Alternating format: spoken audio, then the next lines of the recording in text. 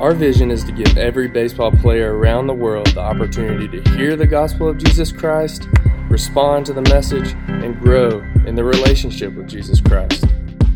Everyone who competes in the games goes into strict training. They do it to get a crown that will not last, but we do it to get a crown that will last forever. This is the Training for an Eternal Crown podcast with Full Count Ministries. Hey, I'm so glad that you stopped in.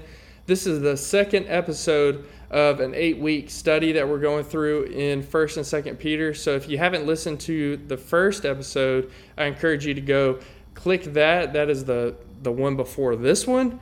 And that's where I introduced Chad, the man who has taken us through this 8-week study.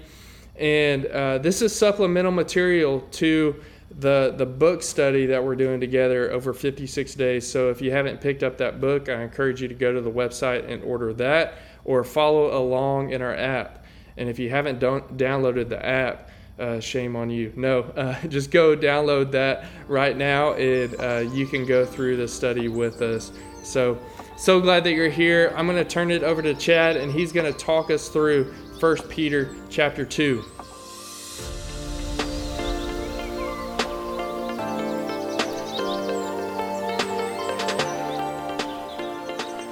Hello, Full Count. This is Chad Hutton. In the reading plan, we are in 1 Peter chapter 2. Remember, Peter is that old, bombastic fisherman that had a loud mouth, that was rough and tough, yet when he was tested, when Jesus Christ was on trial, he fell. He denied Jesus, he betrayed Jesus, but Jesus restored him. Kind of the ringleader of the disciples. He had a sermon that he gave at the day of Pentecost when the Holy Spirit came down. 3,000 people became Christ followers because Jesus worked with him, trained him, equipped him, didn't give up on him. And that should give us hope. And we should be able to identify with Peter. Remember, Jesus Christ is like the player, manager, owner. He owns it all, but he manages the team, but he also gets out on the field and he shows us how it's done. In chapter 1, kind of as a recap, we notice that Peter is writing to people about 30 years after Jesus' ministry. And these are individuals that are in churches in several provinces in northern Asia Minor, which is now modern-day Turkey. And he calls them elect exiles. God chose them, but remember, this is not their home. Earth is not their home. They're just passing through. It talks about the blood of Jesus, how to turn suffering into worship. They had been persecuted. The Christ followers in the first century, many times they were made fun of. Sometimes they may have lost their jobs. Sometimes maybe the government came in and took all their stuff, put them in jail. And Peter's saying, hey, stand your ground. Know who you are. Know whose team that you're on. Know your coach. He says that when you suffer, you got to worship through it. So, because of this, he talks about how we're reborn. We're reborn because of God's goodness, God's grace and mercy. Remember, going back to the early days of Peter, Peter didn't leave his fishing business to find Jesus. Jesus came and got into his boat. We're his. And just like with Peter, we're on the team Jesus. And even when we suffer, he is with us in the boat of our life. But we're going to have testing. Our faith is going to be on trial. And Jesus Christ is going to hold on to us. But what now? Now that we have this new identity, now that we are reborn, how do we live? And he talks about how most of these people that he's writing to, they were Gentiles. Most of them were not Jewish. They didn't have the heritage of the nation of Israel. But they're still called to represent God the same. They're called to love. They're called to be light. They're called to be purified. And they're called to depend on the Word of God. So, chapter 2, 1 Peter, because we're reborn, because of God's mercy, because of His grace, because of His undeserving favor, we've got to be prepared for spiritual battle. We got to put the past life behind us. We're called to live holy. We're called to love each other. We're not just saved from something. We're saved to something. We're saved to represent the Almighty God. Now, the Apostle Paul likes the term put to death your sin. But the Apostle Peter right here in the first verse says, put away your sin. Put away that evil, vile, disgusting nastiness inside of you. It's kind of like an old, dirty, crusty jock strap. Just throw it away. Put it away. You don't need it anymore. It can walk by itself. You don't need that old, crusty, dirty jock strap anymore. And Peter starts going into these sins. Malice. That's where you intend to do evil from your heart, even if nobody else knows it. Deceit. That could be like white lies. People don't even know you're telling all these white lies. You become addicted to lying. Hypocrisy. That's living two-faced. Are you a certain way when you're around the church and a different way at work? Are you a certain way when you're around your family and a different way when you're around your friends? Peter's like, don't be like that. He talks about envy. Are you focusing way too much on others? Are you obsessed with what other people have, what they're like, their status? And slander. Slander. Do you talk trash on the field? You talk trash about your brothers and sisters in Christ. Do you talk trash about your teammates? So he's saying, when you're going through trials, you're not getting your way. Are you the type of person that wants to throw the ball at a player? Do you want to juice up so you can hit the ball farther? Do you want to always be on somebody else's team just because they're winning more than your team? And Peter's saying, we can't be like that. We are in Christ Jesus, and we got to put all of that aside. We got to put it away. And what's the solution? He goes back to the Word of God again in verse 2. We've got to crave the Word of God like a newborn baby that can't live without the Word of God. Do you crave the Word of God? Do you wake up in the morning saying, I've got to have the Word of God? Do you go to bed at night saying, before I go to bed, I got to put myself to sleep, reading a little bit of the Word of God, even just maybe meditating on one verse? This is the only way you're going to grow up in Christ. No Word of God, no growing up. But as Peter will explain, you can't just read the Word of God. You can't just listen to the Word of God. You must understand it. You must discuss it. What he's trying to say to us and to the readers is we have to know who we are. We have to know our coach, and we have to know our identity, and then we have to talk about that. All those in the new covenant, whether they're Jewish or Gentile, they are the new Israel. They are the new people of God. They represent God. And so when we know our place and we go to the Word of God, we can discuss it with each other. We can understand the Word of God. We can't just read it. This is why discipleship groups are so important. D groups are important because you get together and you talk through what the Word of God is saying.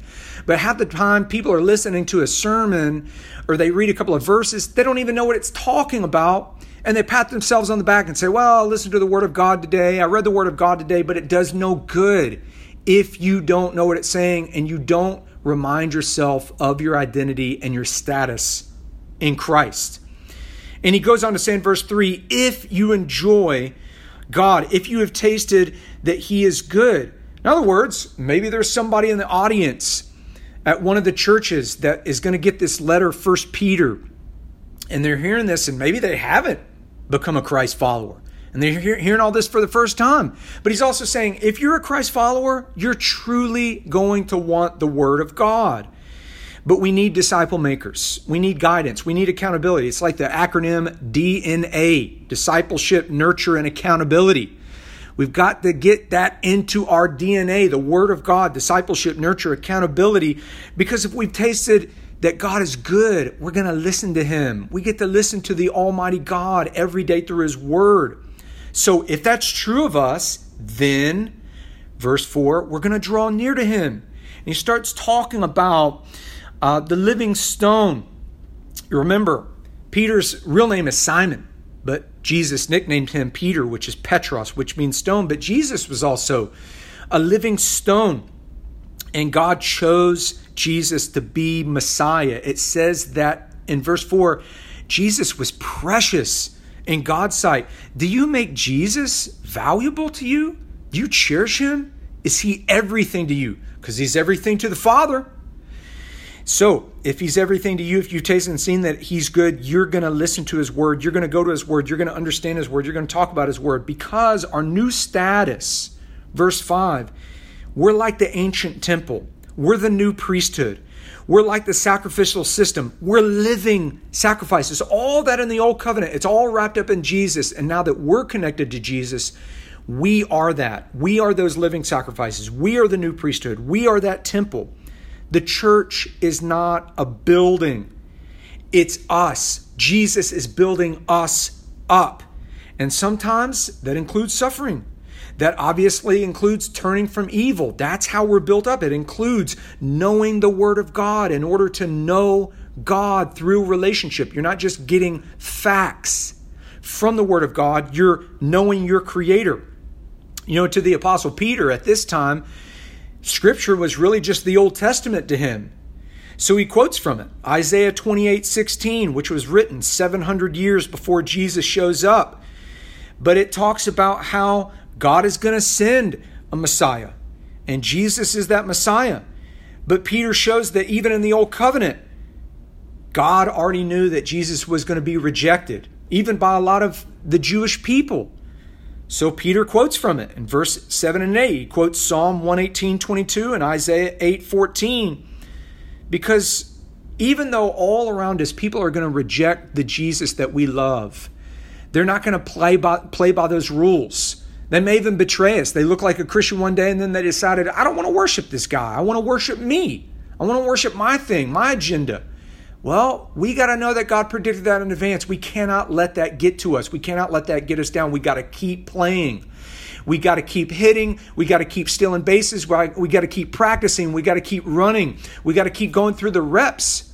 We can't let it get us down. Even God knew that people would reject Jesus. We got to go back to the Word. And Peter says in verse 8, that when people disobey the Word, it's to their destruction. You know, we can love them, we can pray for them, but if they want to destroy their lives, you know, we got to keep moving because we're worshiping Jesus. And then Peter goes back to our status, our identity. He's bringing in terms from the Old Covenant, from the people of God in the Old Testament, and he's applying it to the church, whether Gentile or Jewish. He's saying that as Christ followers, we're a new race of people. We're chosen. We're king priests. We represent God and we're royalty because we're in Christ. We're set apart, a set apart people group, a holy nation. We're God's precious possession. We're his trophy. He wants to show us off.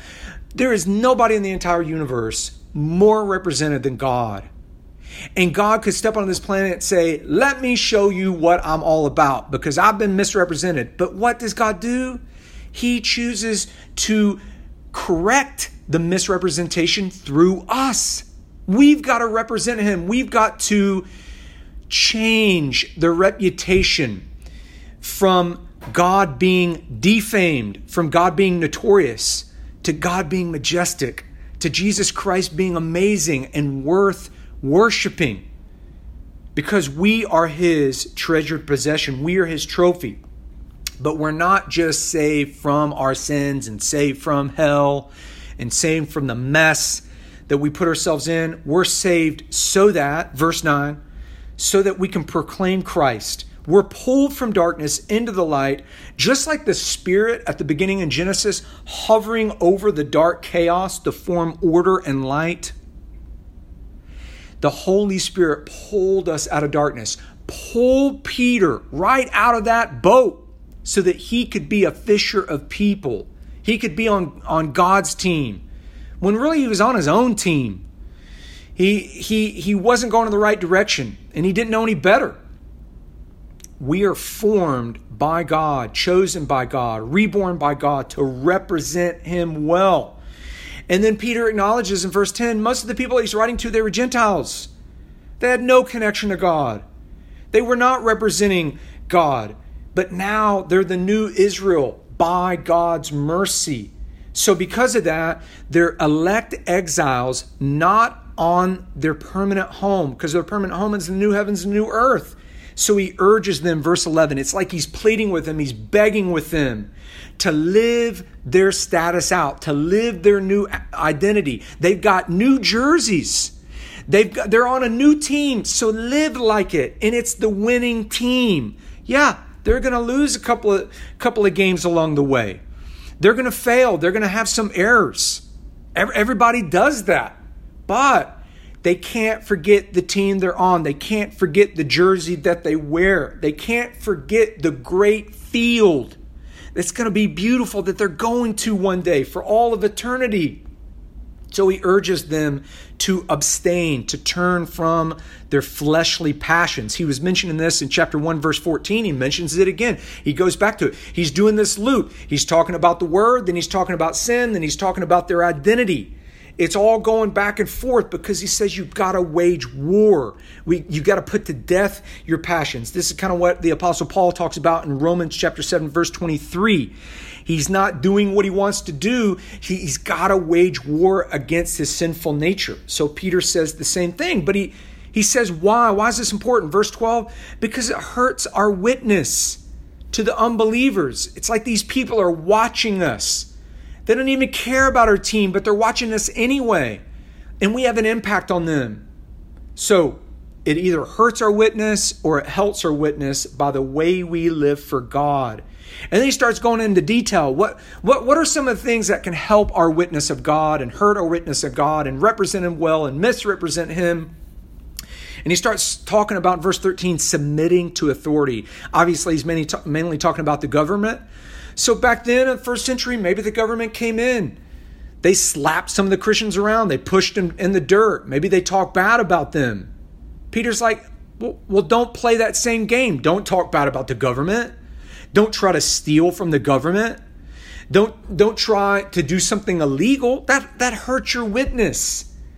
He's saying that you got to glorify God by how you submit to the state, submit to the government. But we can pull in any authority. It could be a boss that you have. It could be a parent that's disrespectful to you. It could be a coach that you don't like, but you're on the team. You can't get out of the team. You can't get out of the class, that your teacher's disrespectful to all the students.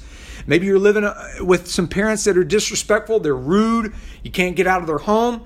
Maybe there's something you see in the Word of God and you don't like it.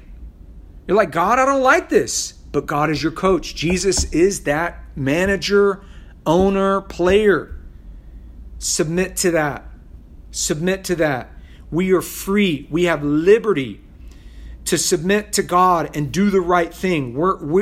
God did not free us in order to sin. He did not free us in order to do whatever we want. He freed us in order to do the right thing. So we got to honor the authority around us, those in positions over us. We got to honor all types of people. We can't just be respectable to people around us or above us. We got to be respectful to the people around us, especially our brothers and sisters in Christ. These are our teammates.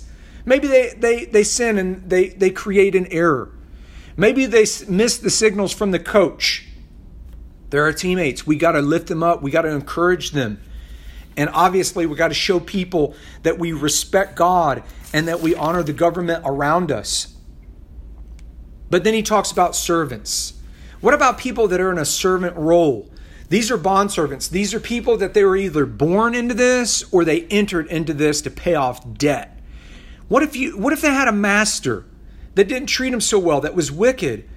Peter's saying, listen, the best thing to do is not complain, not gripe, not whine, not slack off in your assignments, but to give God glory in the middle of mistreatment.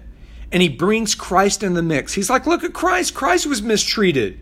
He didn't do anything wrong. He was totally pure. He was flawless. But Jesus Christ came to show us how it's done. Now notice this point is so amazing. Out of all the world religions that we hear about, of false gods, religions of old, new religions, Christ following Christianity is the only worldview where the God entered our world to suffer. It's the only one. He suffered for us. He suffered with us. Remember, again, the manager, owner, player. Jesus came down to suffer for us. He entered slavery, the slavery of this world, the slavery of sin, the slavery of humanity. He's demonstrating how to deal with suffering, how to deal with mistreatment. And Peter goes on to say in verse 22, Christ was flawless. He was perfect. He didn't retaliate when people sinned against him because he totally trusted his Father in heaven. So the question for you is, do you retaliate when people threaten you and disrespect you and they're rude to you? When your teammates turn against you, do you retaliate? Trust your Father in heaven. Give it over to him. Jesus Christ literally died with our sins upon him, so that we could die to our own sin, so that we could die to our agenda. It's not about team me. It's about team Jesus Christ. We can put the passions of old to death and live right. Jesus has healed us once for all, so we can live like it now. And it's phenomenal because Peter says that these Gentiles back in the first century, they were like straying sheep. And the great shepherd pulled them in. This great manager pulled them in to protect their soul from the direction they were going down. The worst thing God can do is let us go down the road of hell. We say, God, I want to do whatever I want. I want to go down the road I want to go down. The worst thing that God could do is let that happen. But he rescued us and put us on his team. So let's take chapter 2 and have a challenge. Now that you know your status in Christ, you're the new temple through Jesus. You're the new priesthood through Jesus, the high priest. You are a chosen people, a holy nation, a royal priesthood, his own possession. Do you live like it? Do you wage war against your sinful nature? Do you lift up your brothers and sisters? Do you respect the authority around you, even if they're not treating you right? Or do you act like a punk, like all the other people that don't know God? Because if you act like a punk, you're not representing God well. Are you going to fail at this? Of course you are. Are you going to have bad days? Of course you are. But then you go back to the Word. You remind yourself of who you are in Christ. You remind yourself that one day Peter, he was a punk. But Jesus Christ was patient with him. Jesus Christ renewed him, restored him, redeemed him, gave him chance after chance after chance, and even told Peter that one day he will die for Jesus, basically encouraging Peter that even though he betrayed Jesus and denied him, he's going to go to his grave dying for him. Do you live like that every day? Do you die for your Lord Jesus Christ? Peter encourages us to keep fighting this fight and go back to the Word every single day. But remember, don't just read it. Don't just hear a sermon. Discuss it with brothers and sisters in Christ. Seek to understand it. Seek to understand the Jesus Christ that you worship. That's good stuff, my friends.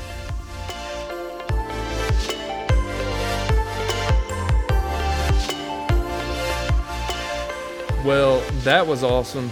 Thank you so much, Chad, for taking us through 1 Peter chapter 2. So looking forward to next week where we dive into 1 Peter chapter 3. Guys, if you didn't hear him, please reach out to somebody else so that you can go through this study with you. Don't let it just pass from one ear and out the other, but let it transform you from the inside out and let it reach your heart, guys. And one way you can do that is talk about this with somebody else. And please go onto the app and download the app, go into that public messaging channel that we have, the public group and also the Resource Connect group, and we're going to talk about this stuff day by day. So guys, thank you so much. Hope you have a great week. Looking forward to the next. God bless you guys.